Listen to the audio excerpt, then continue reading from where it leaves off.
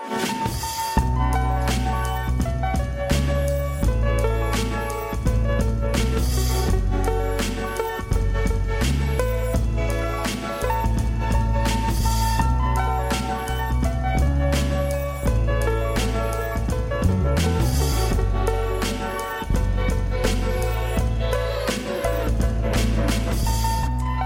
everyone, welcome back to The Jacobin Show. As always, I'm Jen Pan, here today with none other than special guest, Labor Paul. Special, not so special, you're here a lot, we're going to bring you back more. Paul, how are you? Good. We are all special here at We're Jacobin. all special. All right. Well, we have a great show today. I will be talking to Gary Gersel about the New Deal order and the Soviet Union. That's coming up. I'm also talking to Liza Featherstone about some new Hillary Clinton comments. That's also coming up. But of course, Paul, first, we've got to dive into some labor issues. I will be asking you some questions about a potential railroad strike that may be looming on the horizon. I think that has the potential to be a big deal. We're going to be diving into that. But first, I wanted to get your thoughts on a different sort of piece of labor news that I came across last week. And so it's this. Basically, Minneapolis public school teachers were on strike for a few weeks, and they have recently negotiated a new contract. Now, this new contract has turned out to be a little bit controversial because there's a clause in there that actually gets rid of traditional seniority protections when it comes to layoffs, and instead sort of, I guess, stipulates that teachers of color can receive extra protection in the event of layoffs, right? So, just very quickly, I think most people are probably aware that in a good union contract, there will be a clause in there, usually called like a seniority clause or something, that says that in the event of layoffs, layoffs will be conducted in reverse order of seniority. So a simple way of putting that, I think some people often say, last hired, first fired, right? So basically, if you're in the job for longer, you will be less likely to be laid off. So the new Minneapolis teachers contract has some additional language in there that says that teachers of color can actually be exempt from these seniority protections. Now, as you can imagine, conservative and right-wing outlets got wind of this and are going crazy. Right-wing news outlets have been reporting this clause as, white teachers are going to be laid off, or white teachers will be laid off first, right? And there is a kernel of truth to that, and I think that we should talk about that. But first, I want to read a quote from a more sympathetic outlet that was covering this contract, because I think this is actually a little more interesting. So the Minneapolis Star-Tribune covered this clause of the contract, and their headline was, "New Minneapolis teacher contract language disrupts seniority to protect educators of color." Now, I'm going to read a quote from the article, and then, Paul, I'm going to get your thoughts. So they write, "Teachers of color in the district will have new safeguards.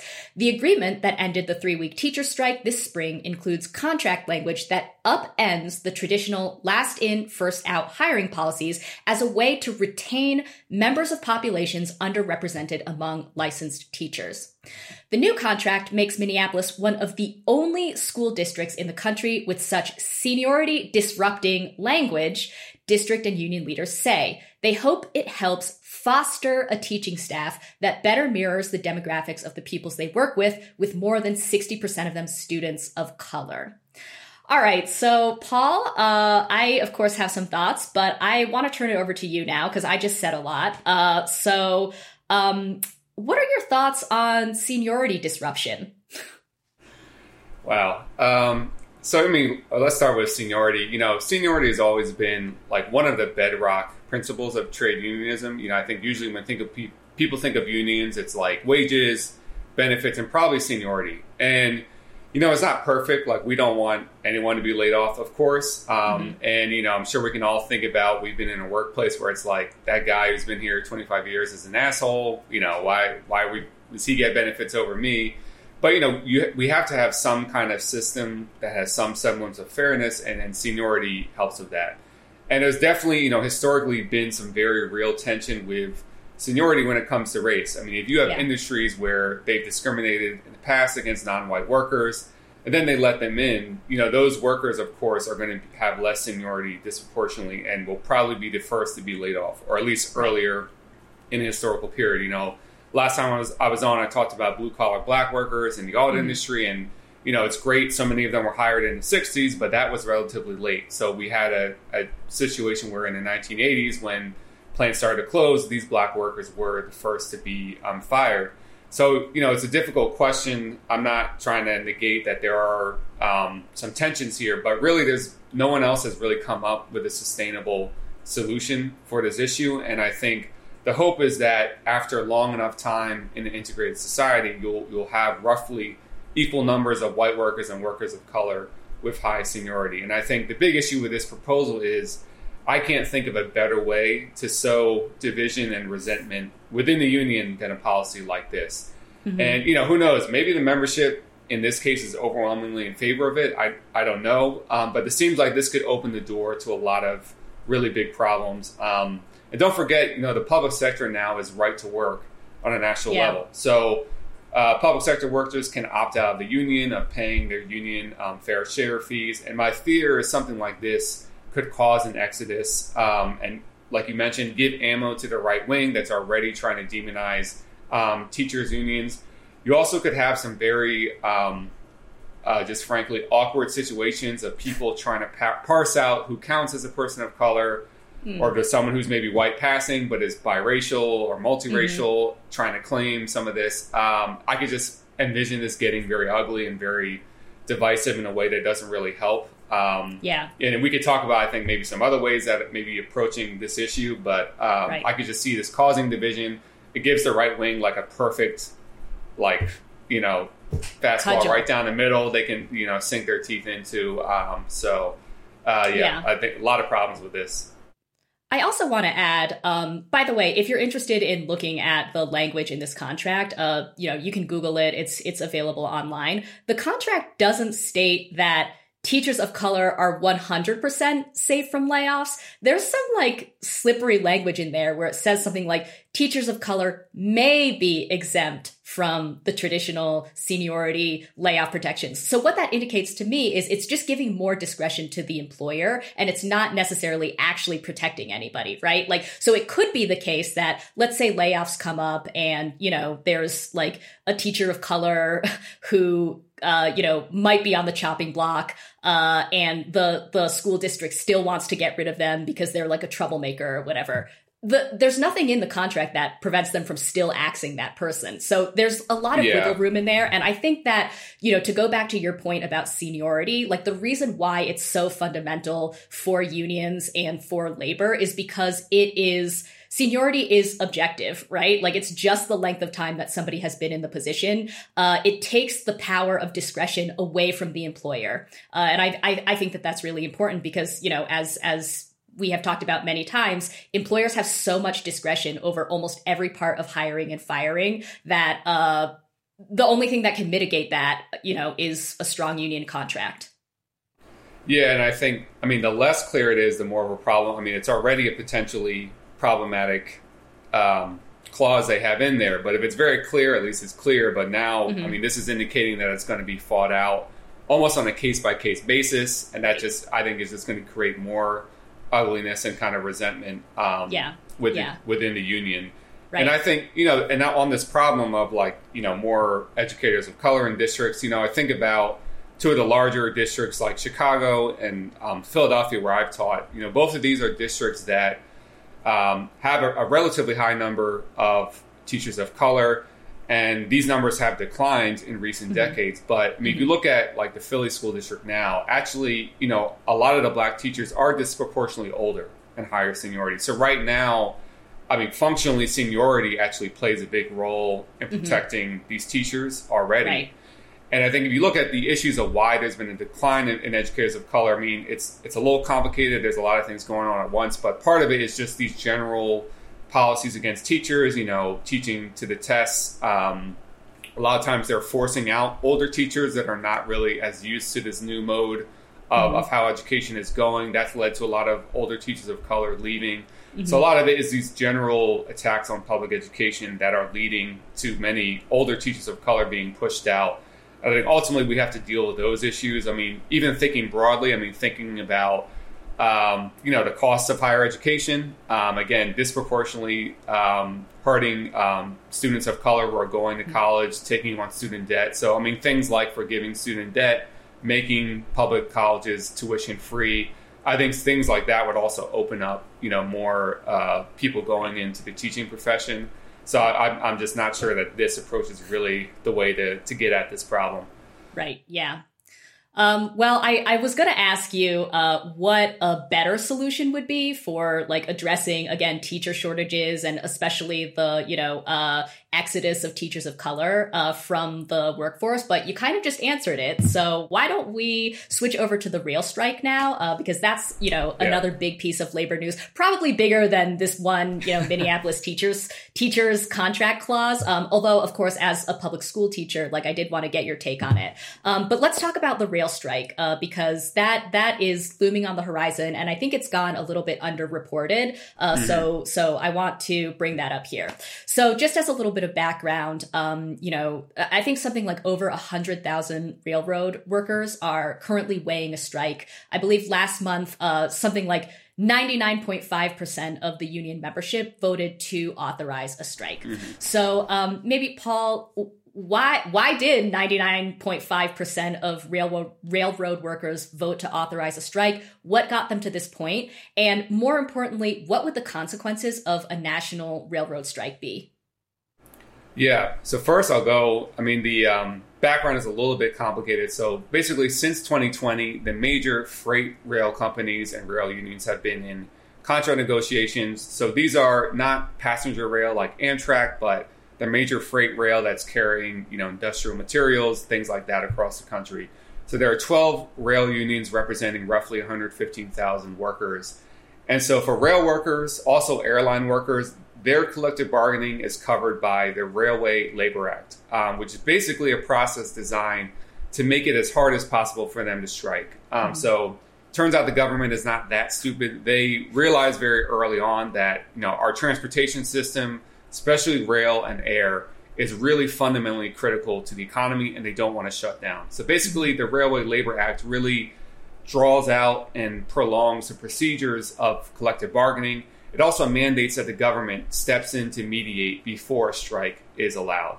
So basically a month ago, they reached their end of their time to bargain. A mandatory 30-day cooling off period was called. President Biden stepped in to form the Presidential Emergency Board, or the PEB, and their job is to make recommendations for how to move forward. And so they recently released them. We can get to those later. But really, the main issues, I think, for rail workers are centering around their working conditions and their quality of life. Most rail workers are on call 24/7. They're working up to 19 hours a day. They really don't have vacation days or sick days. Even on days they're not working, they have to spend a lot of time waiting at terminals so they can get back home. So you can just imagine the kind of havoc this is going to wreak on a family life, on your personal life. And the railroads are increasingly short-staffed, partly as a result of a policy on the part of the companies to cut their workforce, try to squeeze more out of fewer workers, and also partly from workers leaving because the job has become unsustainable. To give one figure, in the last 6 years alone, in the major freight railroad companies, they've lost 45,000 workers. That's 29% of their total workforce just in the last 6 years. So, things like pay and benefits are an issue. They're always an issue, especially in this period of inflation. But it's really these scheduling and these working conditions that are at the heart of the crisis in the railroad industry. A lot of this can be traced back to a strategy the companies adopted called Precision Scheduled Railroading, or PSR. And really simply, this is lean production for the railroads, figuring out how they can cut as much as possible from the workforce, how they can cut out routes that are unprofitable, how they can consolidate rail companies, cut corners on safety standards. And so this has been a disaster for workers, but surprise, they do it because Wall Street loves it. And we've had this absurd situation in the rail industry lately where, despite the quality of the companies has gone down, the amount of times they're delivering on time that has declined. They're cutting their workforce, but their stock prices have gone up. So I'll give one example. Union Pacific, one of the bigger freight rail companies, they've cut its workforce over the last 10 years from 45,000 to 30,000. They've had a decline in on-time deliveries. Their stock prices, dividend payouts have quintupled over that time period. So shareholders are getting very rich from this, strategy. They're spending most of their money on stock buybacks instead of investing in their workforce, investing in the infrastructure. And that's kind of leading to this situation today where these workers are on the brink. And, I could talk a little bit about the recommendations that have come from the government at this point. Yeah, because it is kind of unusual that Biden or that the federal government has sort of intervened or become involved in these labor negotiations, right? So, I mean, you explained a little bit about why, about how that was mandated, but what is the status so far? Yeah, so they've stepped in to provide recommendations, and really they're not very good. So the only kind of good thing was their wage recommendations. So they recommended 24% wage increases over the life of the contract, including back pay from 2020.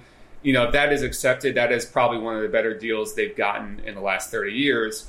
But again, that's not necessarily the main issue for rail workers. So the recommendations do not do anything about sick leave, about scheduling policies, about crew size. So one big push from the companies has been to cut down from 2-person crews to 1-person crew. And just imagine, probably people have seen or gotten stuck, in front of or behind these huge rail cars going by. You have 200 cars attached, sometimes 2 to 3 miles long. And right now, there are only two people manning those lines. And imagine if it's cut down to 1. That's what they're trying to push on. So these recommendations don't do anything about that. Also, the rail unions were pushing for a cap on their healthcare costs. And the presidential board, they recommended lifting that cap to up to 15% workers paying into the healthcare plan. So really, it does not address their major concerns. And the rumbling you're hearing from workers is they do not like this deal right now. So basically, from here, there is another 30-day cooling off period. Some of the rail unions members can vote on the agreement. Some of them won't.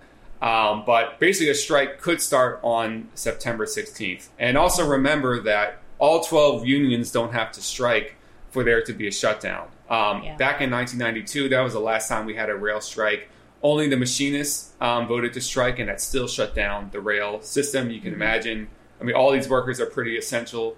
So even if a few of them or one of them voted to strike, that could be a shutdown. And then from there, it actually goes to Congress. So from there, Congress can intervene. They can actually try to force the workers back to work. And this is where it could get, I think, really interesting. Maybe Congress will be forced to try to present a deal that is better than what the board presented. They also have to weigh, do they really want to piss these workers off right before the midterms? Do they want to do that? Do they want to have a shutdown by the time of the midterms? So I think it's going to be really interesting to see how Congress plays it if there is a strike starting on September 16th. So there's really a lot still hanging in the balance. We should know by the middle of September what the next move is going to be from the unions, how members are voting on it, and then what it will be in Congress's court after that. Yeah. So, of course, the last time you were on, we talked about the Teamsters gearing up for a big fight with UPS next year. And I think what kind of all of this boils down to is obviously transportation and logistics are incredibly significant, not just to the economy, but from a left perspective for challenging the power of the business sector and challenging the power of capital, basically. Help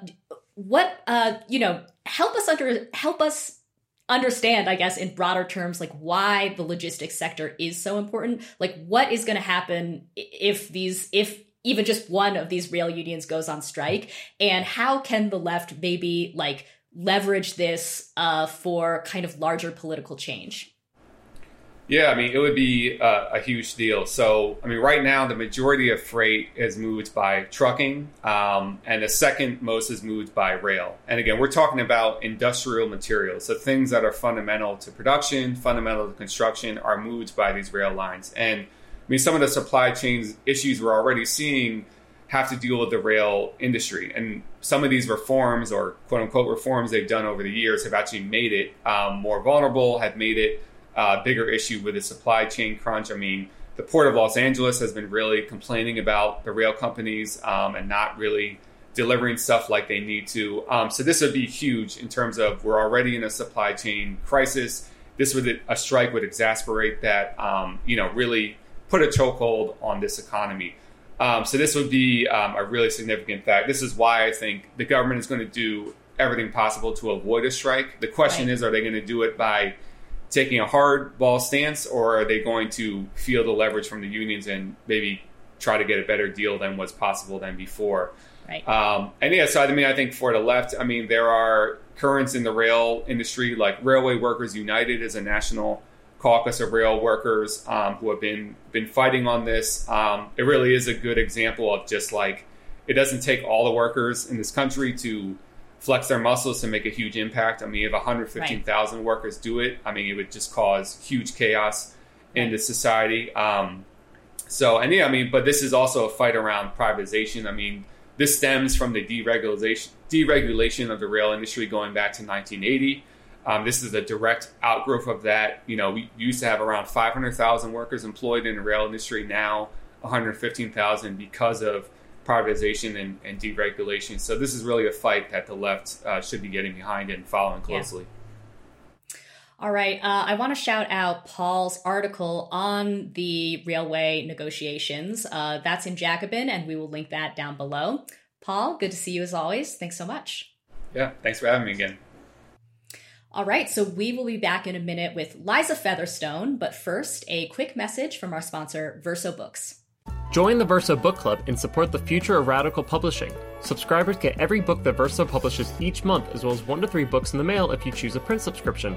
All Verso Book Club members also get 50% off everything on the website for as long as you're a subscriber. Join in August and get your first month free. This month's selections are Decolonial Marxism, Essays from the Pan-African Revolution by Walter Rodney, a previously unpublished collection of Rodney's essays on race, colonialism, and Marxism. The Disappearance of Joseph Mengele, a novel by Oliver Guez, a rigorously researched factual novel tracing the Angel of Death as he flees from international police through South America. Confronting Capitalism, How the World Works and How to Change It by Vivek Chibber, an analysis of the core dynamics of our economy and politics. And Hegemony Now, How Big Tech and Wall Street Won the World and How We Win It Back by Jeremy Gilbert and Alex Williams, a look at how we came to live in a world dominated by big tech and finance. Become a member today at versobooks.com.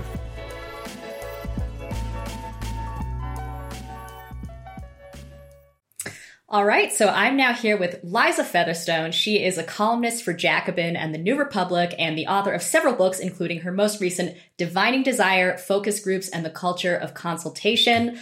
Liza, great to see you. Great to be with you, Jen.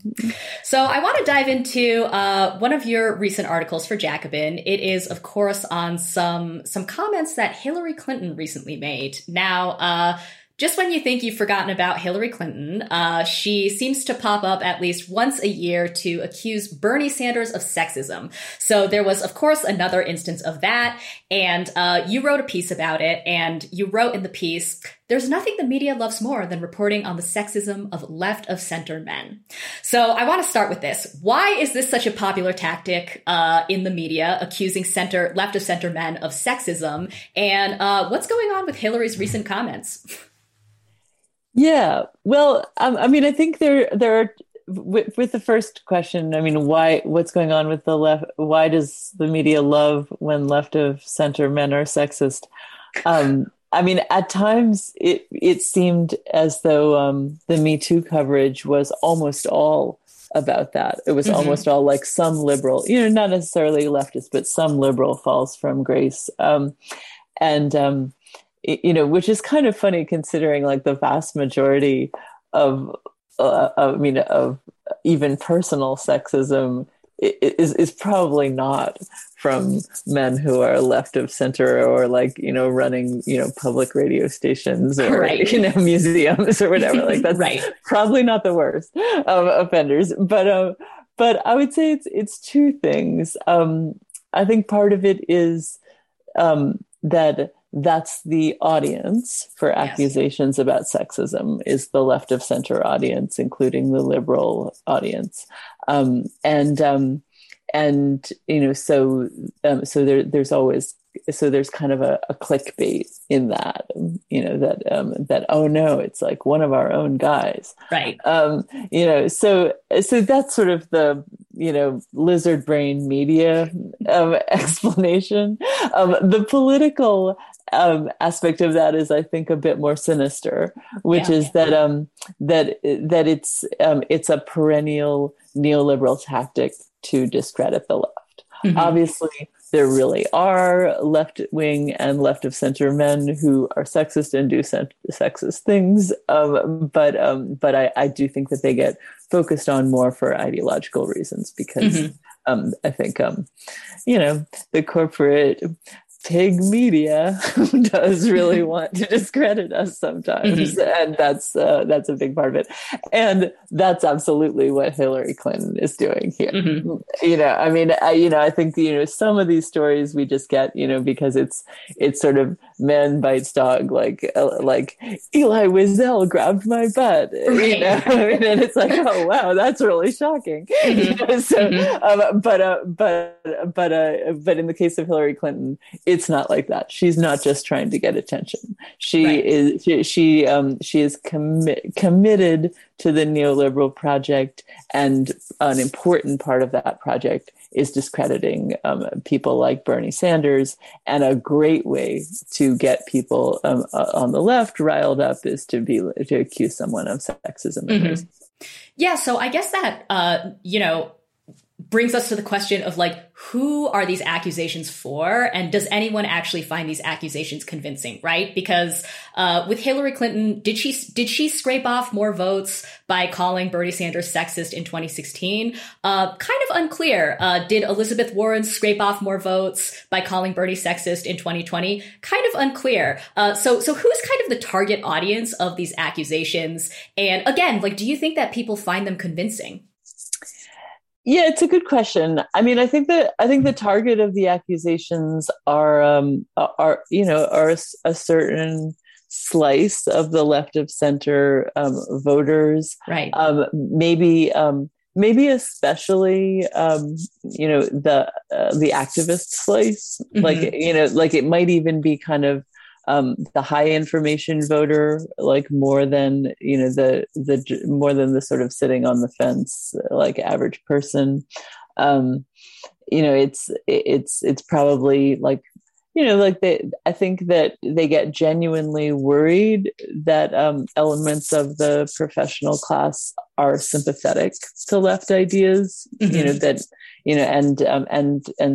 are often part of the left movement due to things they experience in their workplace, or just things like their lack of public schools or lack of healthcare. They have all kinds of reasons to be sympathetic to the left project. Right. And I think that certainly worries neoliberals. And so accusations of sexism can kind of help to sort of disrupt and worry that class. And so I think that, the Hillary Clinton and to a degree Elizabeth Warren maybe know what they're doing with that it's not that they are literally going to get more votes, but just kind of to disturb the left coalition and make it less appealing to those professional class folks. I think that's certainly part of it. And it's also just, I at this point, I think that it often is effective when neoliberals accuse the left of sexism. I think they do a lot of damage that way, in the same way that the government sowed discord among activists with COINTELPRO in the 60s, just like accusing, planting people in organizations to accuse them of racism. It was effective, because the left really does often really kind of lose its mind and lose perspective in those kinds of situations. So I think it's kind of similar. I'm not saying like that, Hillary Clinton's COINTELPRO. No, I was realizing that's not what I'm saying, but I think it's an analogous kind of tactic.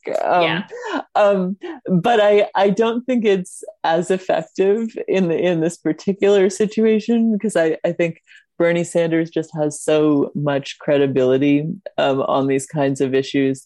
And I think people are, at this point, kind of over the accusations and scandals. To some degree, for better or for worse, people are a little jaded about accusations of sexism in general, right. because of a lot of different Me Too developments. So I think it's particularly unripe at the moment. But I think also in Bernie's case, particular, he's just really shown so much commitment to women and minorities and everybody else in the working class that I just think that most people are going to roll their eyes.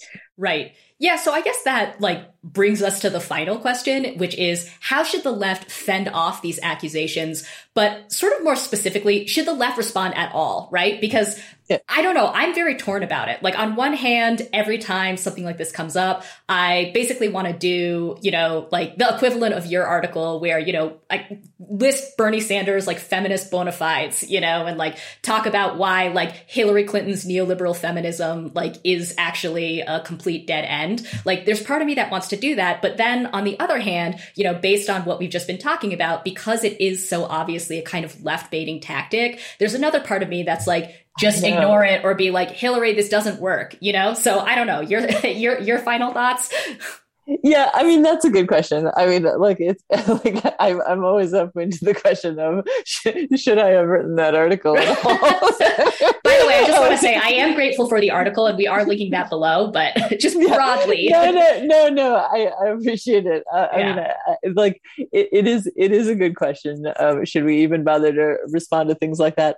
I say yes, because you never know who is tuning in and at what point, what I just said about how people are basically kind of over it, I think applies to certainly a lot of our Jacobin readers and audience, but not everybody. A lot of times, people are just newly tuning into political debates, and maybe hearing this for the first time, and let's not forget that Hillary Clinton won, when she ran in 2016, she won the elections by millions of votes, most of whom were probably just voting against Trump and didn't want Trump to be president. But even that adjusted, she has a lot of fans. Yeah. So you do want to respond to what she says and take it seriously and take into account that people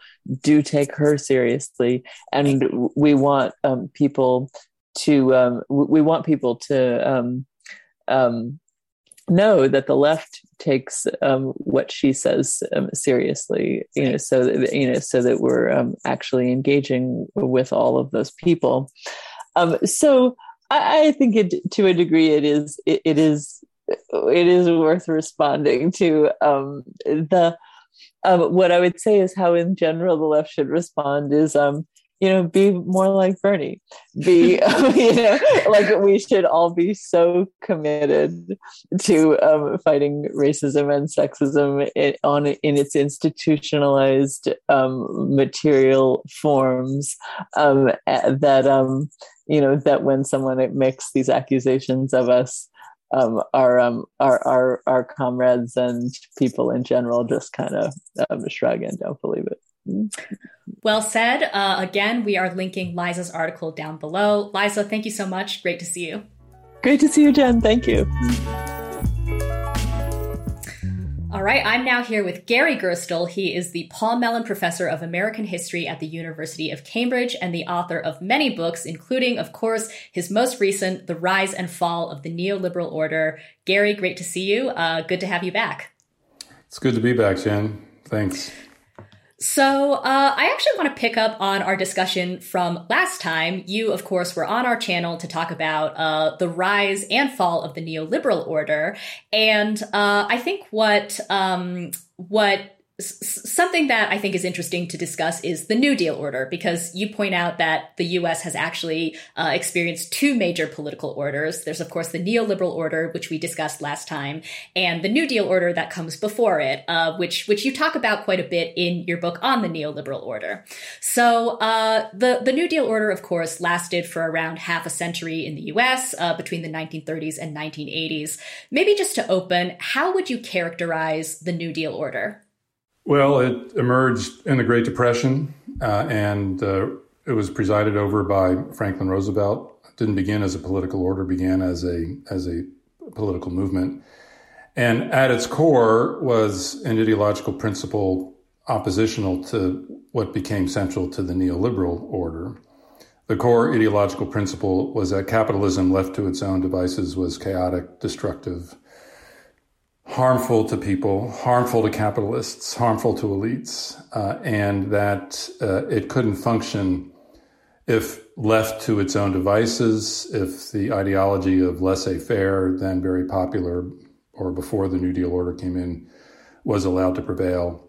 And in order for capitalism to work, in order for American democracy to survive, the federal government had to take upon itself the responsibility for managing capitalism in the public interest. I don't know if I'd call this anti-capitalist. I don't think I would see in Roosevelt an effort to supersede capitalism.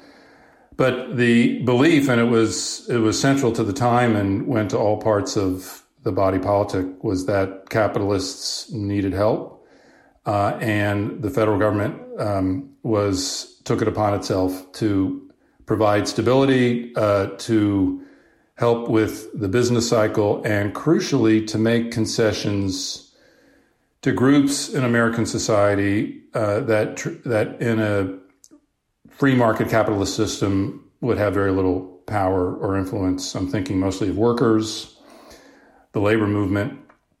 It required a set of compromises between elites and those on the poor end of the political spectrum to bring more security, to bring more equality, to bring more justice into American life.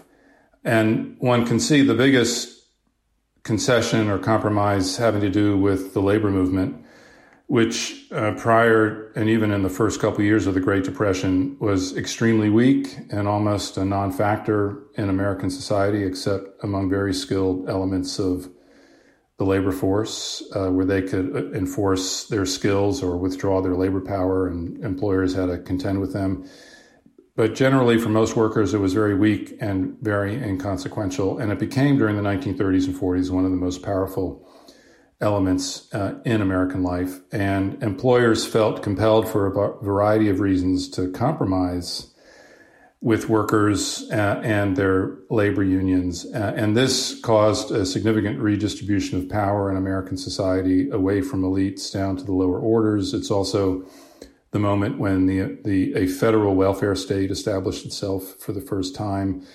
And beyond the interests of workers, there was a sense that the federal government had an obligation to look out for the welfare of all Americans. And that meant not just strengthening unions on the shop floor and giving them more rights, but it meant a deep commitment to public regulation in something that was described as the public interest. And that meant the imposition of federal regulation on Wall Street.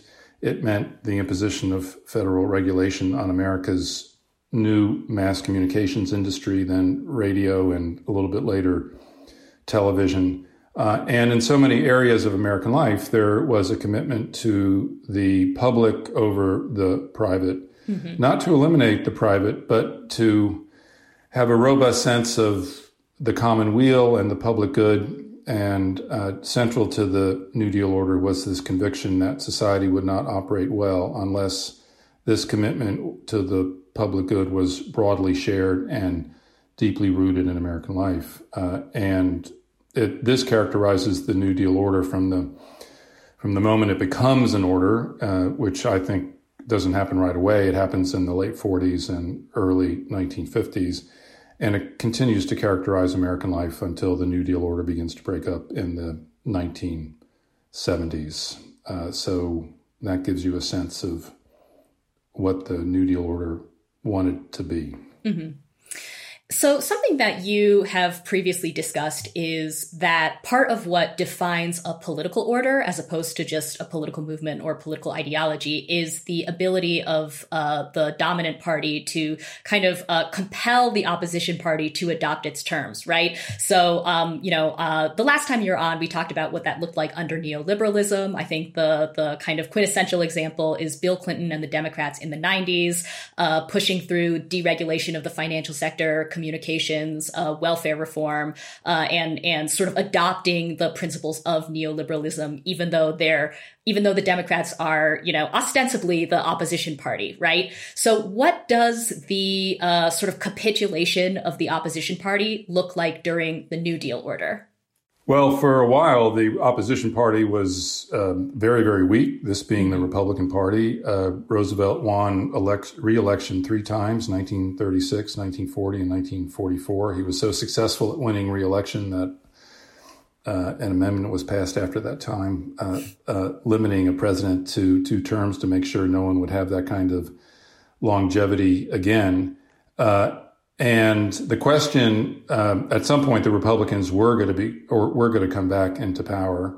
And the question is, what would they do when they did? And in 1946, 47, 1948, after World War II, the key figure in the Republican Party is Robert Taft, senator from Ohio. He was called Mr. Republican because he was thought to embody the quintessence of republicanism at that time. And this man abhorred the large federal state. He thought it was un-American. He thought it was threatening to American liberty. He wanted to take that state down. He wanted to roll America back to what it was in the 1920s and the 19-teens. He saw the New Deal as putting America on the road to collectivism, which he meant socialism, communism, some form of totalitarianism. And this was the man who was expected to become, in the 1946, 47, 48, the next president of the United States, because he was thought to embody the true Republican values. Mm-hmm. And as senator, he is successful in 1946, 47, in terms of rolling back some New Deal efforts. He weakens labor law through the so-called Taft-Hartley Act, of which he was the sponsor in the Senate. He's talking about rolling back taxation rates on the wealthy. He's reluctant to get involved in the Cold War because he thinks that's going to lead America to having a large, centralized, militaristic state, which he doesn't want. And he is the man who is expected to take down the New Deal and restore America to earlier and more virtuous times. And yet the man who becomes president, the first Republican president, doesn't happen in 48. It happens in 1952, is Dwight D. Eisenhower. And for a long time, people didn't know whether Dwight D. Eisenhower was a Republican or a Democrat. And he succeeds in pushing Taft to the side and becoming the nominee of the party and then winning election in 1952. And the question is, what is he going to do when he comes into office? This is the crucial moment when the New Deal moves from movement to political order. I see Eisenhower's central role as leading the Republican Party into acquiescence to the New Deal. He does not try and roll back labor's power. Mm-hmm. He does not try to dissemble Social Security or other elements of the welfare state. In fact, he increases the beneficiaries of Social Security. And perhaps most astounding of all, he takes it upon himself to rethink the tax code, which has gone through numerous changes in the 1940s, 1930s, and 1940s. The tax rate on the highest income group in America, set in World War II, which continues after the war, is somewhere between 91 and 94%. Let me repeat that. Between 91 and 94%. This has to be the most un-Republican policy that one could imagine. And the expectation was that when a Republican came into office, he would roll back that tax rate very, very substantially. The tax rate had made the central government revenue rich. It had made it much more powerful than the states themselves. It had centralized power to an unprecedented degree in Washington. And the expectation was if Taft would have had his way, he would have rolled back that tax rate to much lower levels. And Eisenhower tinkers with it around the edges. He makes some concessions to the wealthy to help them a little bit. But that marginal tax rate remains intact. And if a Republican were to propose that today in the Republican Party, they would have one more day left in the Republican Party. They would be banished from it and called not just a Democrat, they'd probably be called a socialist. Mm-hmm. And the fact that he could accept labor's power, the welfare state, high taxation rates, he also committed himself to broad public works project manifesting itself in the interstate highway project, which was the grid built during his presidency. The fact that he assents to all this is a sign to me that the New Deal was now compelling not just Democrats to play on its turf, but Republicans as well. So the New Deal movement becomes a New Deal political order in the early 50s. This is the moment when the Republicans under Eisenhower get on board. And it's not clear what Eisenhower felt in his heart. Right. He does write a private letter to his brother in which he says any Republican who thinks about getting rid of Social Security, labor's power, high taxation rate, they will have no future in politics. And for me, I didn't need to hear anything else. No future in politics. This is a sign of submission, acquiescence, someone who wants to be a relevant political player, just as Clinton wanted to be a relevant political player in the 1990s. The question becomes, what do you have to do to remain a relevant political player? And what you have to do is to accept the core principles of what is perceived to be the dominant political order in American life. And this is what Eisenhower pulls off. It doesn't mean there aren't dissenters. It doesn't mean that Taft dies in the early 50s. It doesn't mean there are no dissenters as radical or even more radical than he was. This is the moment when William F. Buckley is launching the National Review and trying to reassert a truer conservatism in American life. There are other people very unhappy with Eisenhower and the Republican Party, including a man by the name of Ronald Reagan. But they have no traction. They have no political traction in the 1950s. They have no political influence. They might be eloquent to their supporters, but they are utterly marginal in American life. And this, to me, is a sign that a powerful political order is at work ordering the political landscape and determining what it is possible to talk about in politics. So you had alluded to the Cold War, and the Soviet Union is an important part of this story in your account. So I want to ask you about that because, I think that there is an idea, especially on the left, and I'm sympathetic to this idea that, anti-communism in the 1940s and 50s, the Red Scare and so forth, obviously fractured the labor movement and in a way, undermined key aspects of the New Deal or sort of kept the New Deal from becoming more radical or more transformative than it could have been. Now, you actually argue that the threat of communism helped stabilize the New Deal order. So maybe talk a little bit about that. How did the presence of the Soviet Union kind of shape the New Deal order? And specifically, how did it play into what you were just talking about, the Republicans' acquiescence to the New Deal order?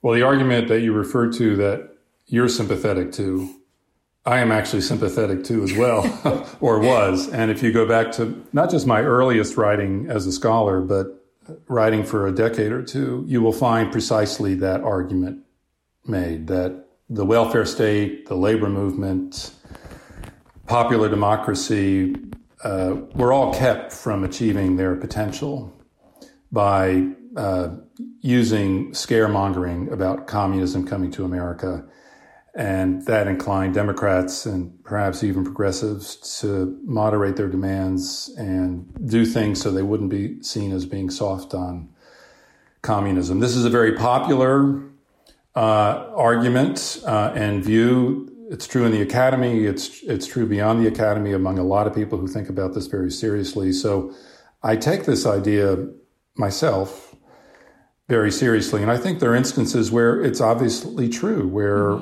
progressive elements of the labor movement, of other organizations in American life, of left political organizations, of civil rights organizations, they were red-baited, they were either compelled to purge themselves or voluntarily took on a purging so as to make their organizations more suitable for the vital center, we might say, of American life. But as I was writing this book, I began to notice another pattern and to ask other questions. And I began to ask, well, why is what I would call the apogee of the welfare state, why does that coincide with the height of the Cold War? Why does the strongest the American labor movement has ever been, why does that occur when the Cold War is at its most intense in the 1950s and 60s? Why are those decades the decades in which income and wealth inequality are less than any other period of American life? This is economists like Paul Krugman and others have called this the Great Compression, where the distance between the rich and the poor shrinks very, very significantly. So that by 1960, the average CEO of an American corporation is making 20 times what an average factory worker is making. By 2000, they are making 300 times what the average factory worker is making. And if you go back to the early 20th century, you find similar ratios as well. So why is this moment of relative equality, why is it happened in 1960 or 1955 or 1965? And so as I began to think about this, I began to see communism and the Soviet Union in somewhat different terms. And I began to think that actually communism was a force that enabled the labor movement to become stronger, the welfare state to become more accepted, high tax rates to be seen as legitimate, because communism was seen as both a global and domestic threat. And there was a theory at the time that communism was totalitarian. I think that theory was subsequently proven to be wrong, or at least in one important respect, wrong. What scared people about totalitarianism, a theory developed by Hannah Arendt and others, was that totalitarian regimes, and this included collectivisms of the right as well as the left, communism and fascism and Nazism, this was seen as being a new kind of dictatorship that the world had never seen before. And because the leaders of these regimes had found ways using new technologies to mobilize the masses and embed them in all kinds of propaganda, to either be on a war footing constantly or to threaten people with being on a war footing constantly, that ordinary people could not resist the power of these propaganda agencies and the power that these regimes had. And so thus the theory went, and here I want to distinguish between the theory and reality, but the theory went, and the theory was believed. The theory was that if a totalitarian regime was established, you would never get rid of it. If a communist state was established, you could never get rid of it. It would be there forever. People would never find a way out, even if they wanted to. Their demands would be crushed under an unbelievable power of autocracy. And because this theory was believed, and this helps us understand why the United States got itself so deeply invested in Vietnam, which did not have a market for the United States that it was interested in the 1950s, did not have natural resources. It was the domino effect that if Vietnam fell, it would be permanently communist. And then it would expand to Thailand, and then it would expand to Laos, and then it would expand to Cambodia, and then it would expand to Indonesia, and then it would expand to the Philippines. And God forbid it then expanded to Japan. Of course, it had already expanded to China. What made the domino theory so fearful to people was that the sense not just that countries would fall to communism, but once they fell, they could never be freed. Mm-hmm. And so more and more of the world would be encased in, from the West's perspective, the capitalist West perspective, would be ensnared in a kind of slave realm from which people could never be freed. And so one had to fight this wherever it reared its head, and one had to fight it with a great deal of vigor. Domestically, I think that capitalist elites were willing to compromise with labor when communism was strong, because they feared that if they did not compromise with non-communist elements of the labor movement, that the labor movement might become communist at some point. Communists had a strong presence in the labor movement. They were among the most important organizers of labor unions in the 1930s and 40s. In the late 40s, before the Taft-Hartley Act, communists were presidents in about 7 or 8 unions comprising more than 1 million members. So the idea that communism could not come to America, this was not an idea believed by many political leaders and many elite members of the capitalist community. And the fear that communism might take over their unions, their enterprises, their country, inclined them to compromise in ways that they otherwise might not have been willing to compromise. They were doing something they didn't really want to do. It's not like they wanted strong unions at their workplaces, but they felt that the compromise with non-communist labor unions was worth it because it would establish a model of industrial relations that would be resolutely anti-communist, and over the long term, that would benefit capitalism. So capitalists had an incentive to compromise with elements of the labor movement that they otherwise would not have had. The big compromise that comes to symbolize the New Deal order is the so-called Treaty of Detroit between the United Auto Workers and the big 3 automobile manufacturers in Detroit.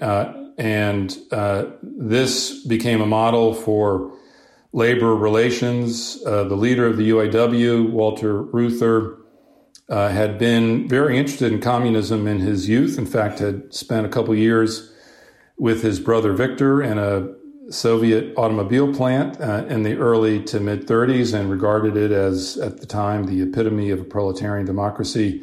He then becomes disillusioned with communism. He fights to purge communists from his union. So it's not that he was friendly to communists, but he also, I think, understood that the communist threat could be used to compel capitalists to enter into concessions to the labor movement that they might not otherwise be willing to countenance. Mm-hmm. And I think ultimately this affects not just capitalist elites. I think it affects the Republican Party and helps us understand why Eisenhower got the nod over Robert Taft.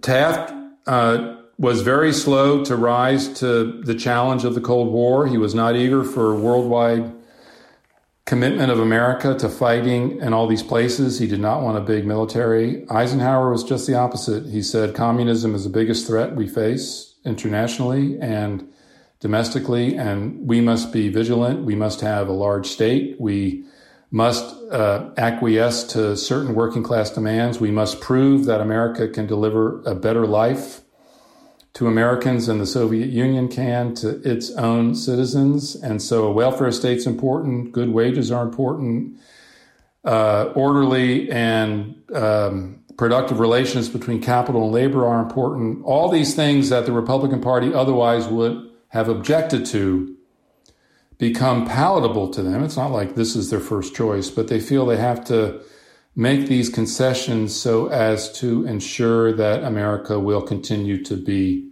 free. Mm-hmm.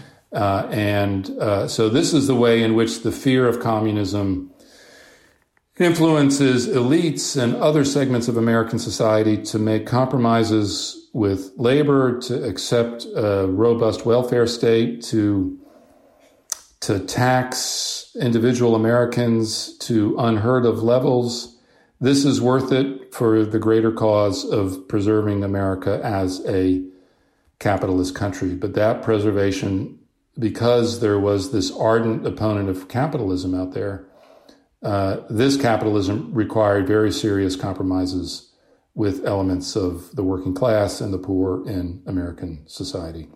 So given kind of this like geopolitical balance of forces, I suppose that now raises the question of when and why did the New Deal order collapse, right? Or when did it start to unravel? Because, the Soviet Union obviously won't collapse until the 1990s. And in the 1970s, there's another economic crash in the US. So why was the kind of specter of the Soviet Union not effective by that point?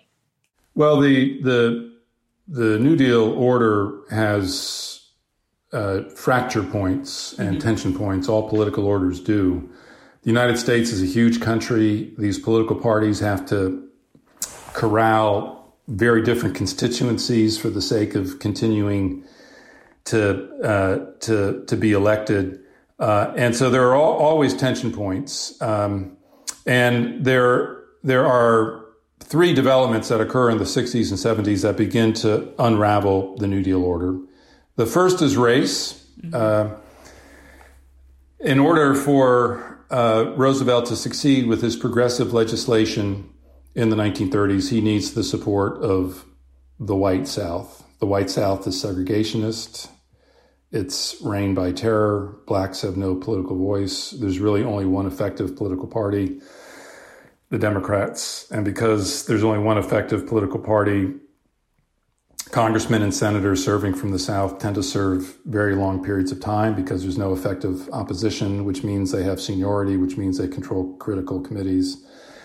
And these southern barons of Congress are very powerful in the 1930s, and they tell Roosevelt that we will go along with your progressive economic legislation as long as you don't interfere with the racial and class hierarchies of the South, and as long as you don't touch Jim Crow, which is really another name for American apartheid. And Roosevelt feels he has no alternative but to go along with that. But the New Deal is also mobilizing blacks and also setting in motion a mass migration of African Americans from the South to the North, where they become more politically effective and have opportunity to vote. And so the civil rights issue can only be put off for so long, and it comes to a head in the 1960s. When Democratic politicians are faced with embracing a campaign for racial equality and putting one of the worst elements, perhaps the worst element of American life, behind them, or continuing to accede to the white Democrats of the South's demands. And in the 60s, the Democratic Party moves decisively away from segregation, embraces the civil rights movement. And this causes what had been a very important electoral constituency of the Democratic Party to begin its own long march from the Democrat to the Republican Party. So the Democrats are embroiled in that. The Vietnam War sounds like a good idea, but it becomes a disastrous foreign policy venture. And so this becomes another important point of tension. And then the global political economy begins to change in profound ways, in ways that don't immediately affect the Soviet Union or the communist nations and bloc. The U.S. had no serious rivals in the 1940s and 50s, and it does in the form of Japan and Germany by the late 60s and early 70s. And also there's a profound restructuring of relations between the global North and the global South. The economic miracle after World War II depended on the cheap flow of energy. The cheap flow of energy depended on Anglo-American companies controlling how much oil was going to be extracted from Saudi Arabia and other Middle Eastern countries, and the prices that were going to be charged. And the early 70s is marked by the rise of OPEC and the declaration on the part of these commodity-producing nations that these resources belong to us and not to you, global North countries. And so there's a radical reordering of the terms under which petroleum and other commodities will be produced and the price at which they will be sold to the global North. And so on top of the social divisions that emerge in the 1960s, comes this economic shock, this oil shock, and suddenly the global north, accustomed to the unending cheap supply and flow of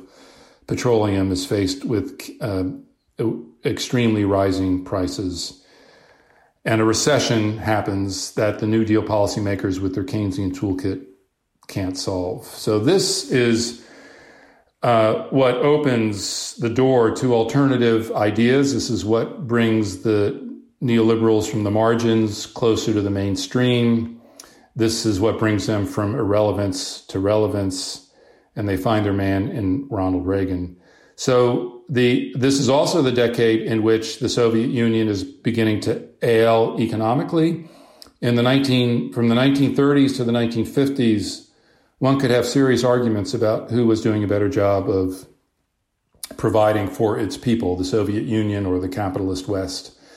By the late 60s and early 70s, the Soviet Union is falling behind. Its economic ailing, its disregard of markets, its attempts to run everything from the center through nationally engineered 5-year plans is not working. New technologies are beginning to appear that are going to come to be associated with the IT revolution, and these require a kind of free flow of information in a society of the sort that the Soviet Union is not willing to allow. So it begins to slide in the 70s and 80s.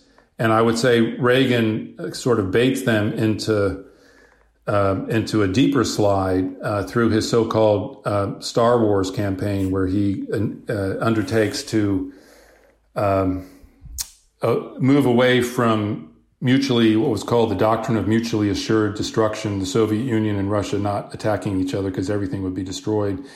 Reagan believes that he can create a dome over America that's going to stop all incoming nuclear weapons and thus eliminate the threat of the Soviet Union, which would allow America to go on the offensive against the Soviet Union in ways that it had not before.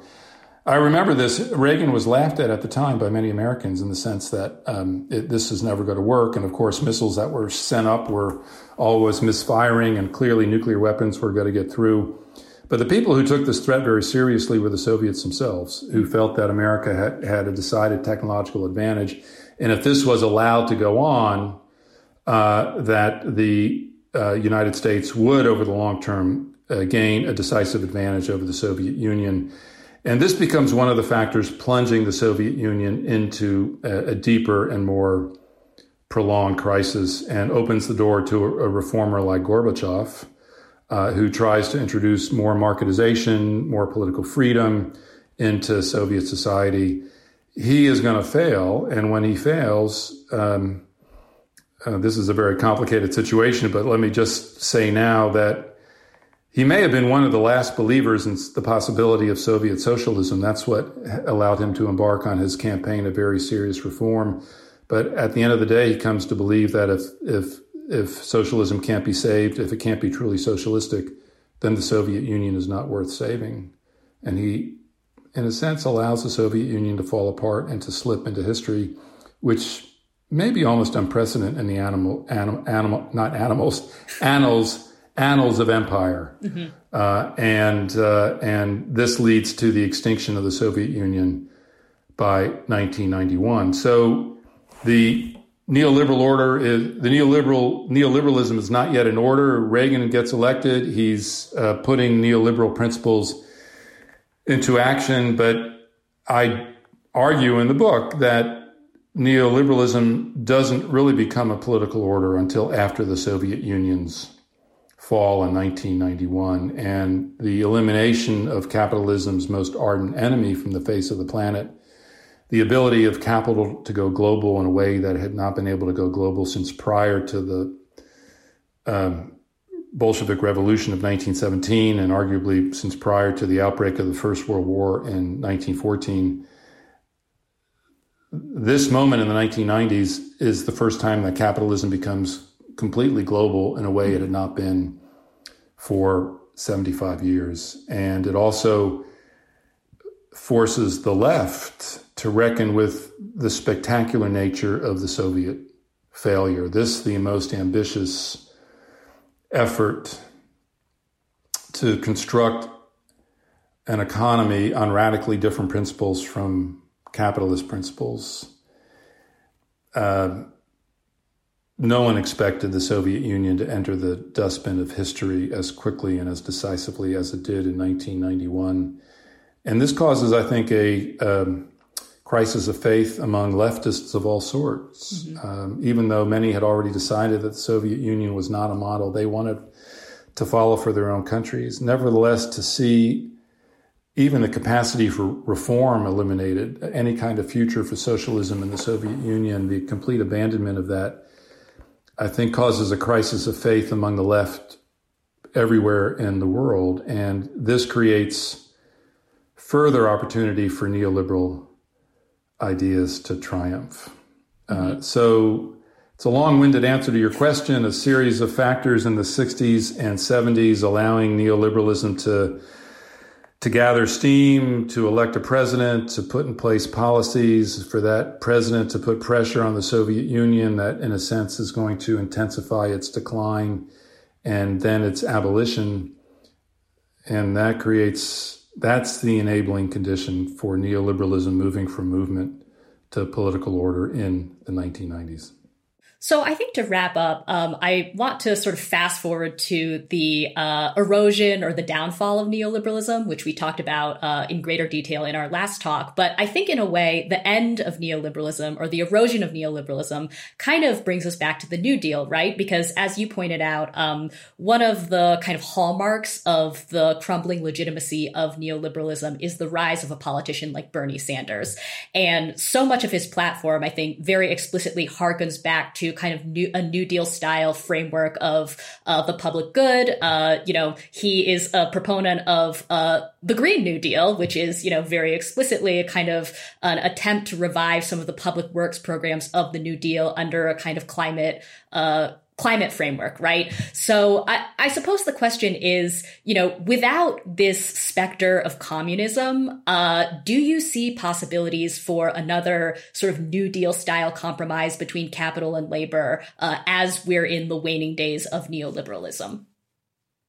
Well, that's the $1 million question. Right. I feel I should turn it back to you, since this is going to be your generation's challenge to figure out. And this, in some ways, is Jacobin's challenge, right? In terms of the kind of discussions that are going on in the pages of the journal and discussions you're having with each other and your readers and those people who you are engaged with. And to the appearance of Sanders, his significance, and he was both a product of and accelerated the revival of the left, which I date to Occupy Wall Street, which other people might date to the WTO protests in Seattle in 1999. We can debate that at another time. But the left is reviving in some way in the first decade of the 21st century, and I see Occupy Wall Street as a critical moment that enables Sanders, it enables Warren, it enables the other progressives and radicals who now sit in Congress and also who are involved in all these various left movements in political life that didn't exist in 10 or 15 years ago. So and Bernie Sanders' success in 2016 and 2020, forcing his opponents both in the Democratic and Republican parties to take him into account, has been a tremendous accelerating force in the revival of this left. So it is now a force to be reckoned with in American life that it has not been, I would argue, since the 1930s and 40s, which makes the New Deal moment that much more relevant.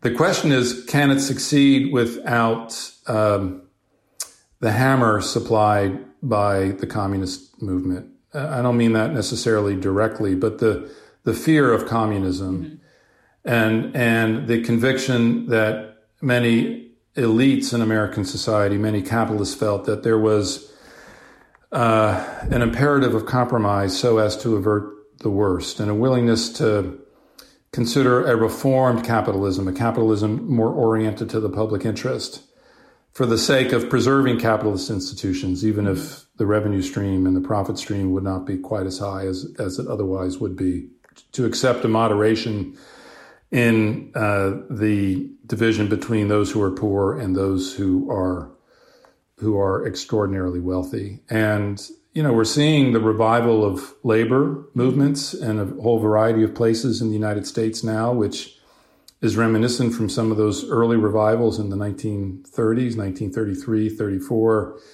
35, very uncertain, no central direction, but a sense that labor has to be on the march for America to move in a progressive direction. The question is, what will compel elites in American society to compromise with that movement? And now part of the answer to that is numbers, power, the ability to disrupt production if some kind of accommodation is not reached, if no one in America can get a cup of coffee because all the Starbucks workers are on strike. That's got to create some turmoil in American society. But what's got to compel the head of Starbucks to do what he's currently refusing to do, or what Jeff Bezos doesn't want to do, which is to enter into a compromise with the forces of organized labor. Now, if the forces of organized labor continue to grow in strength and in numbers and political influence, they will feel that pressure. But I find myself asking, and I don't have a ready answer for you to this question, of if an extra force is needed beyond the give and take of American politics, what will that force be? Right. It's possible that climate politics will offer that kind of force in the sense of it's just becoming harder and harder for almost anyone to ignore the damage being done to the planet. And it may be that that acts as a compulsory force. It may be that there will be a militant form of socialism that emerges that tries to extract what was positive about communism from what I would say can't be repeated, a kind of tyranny of control from the center. There may be a new kind of political formation that arises that recoups some of communism's power without carrying with it the kind of damage that I would say communism did to those groups who aspire to having democracy. Mm-hmm. But if I put the question back to you, where do you look, in the discussions that you're having?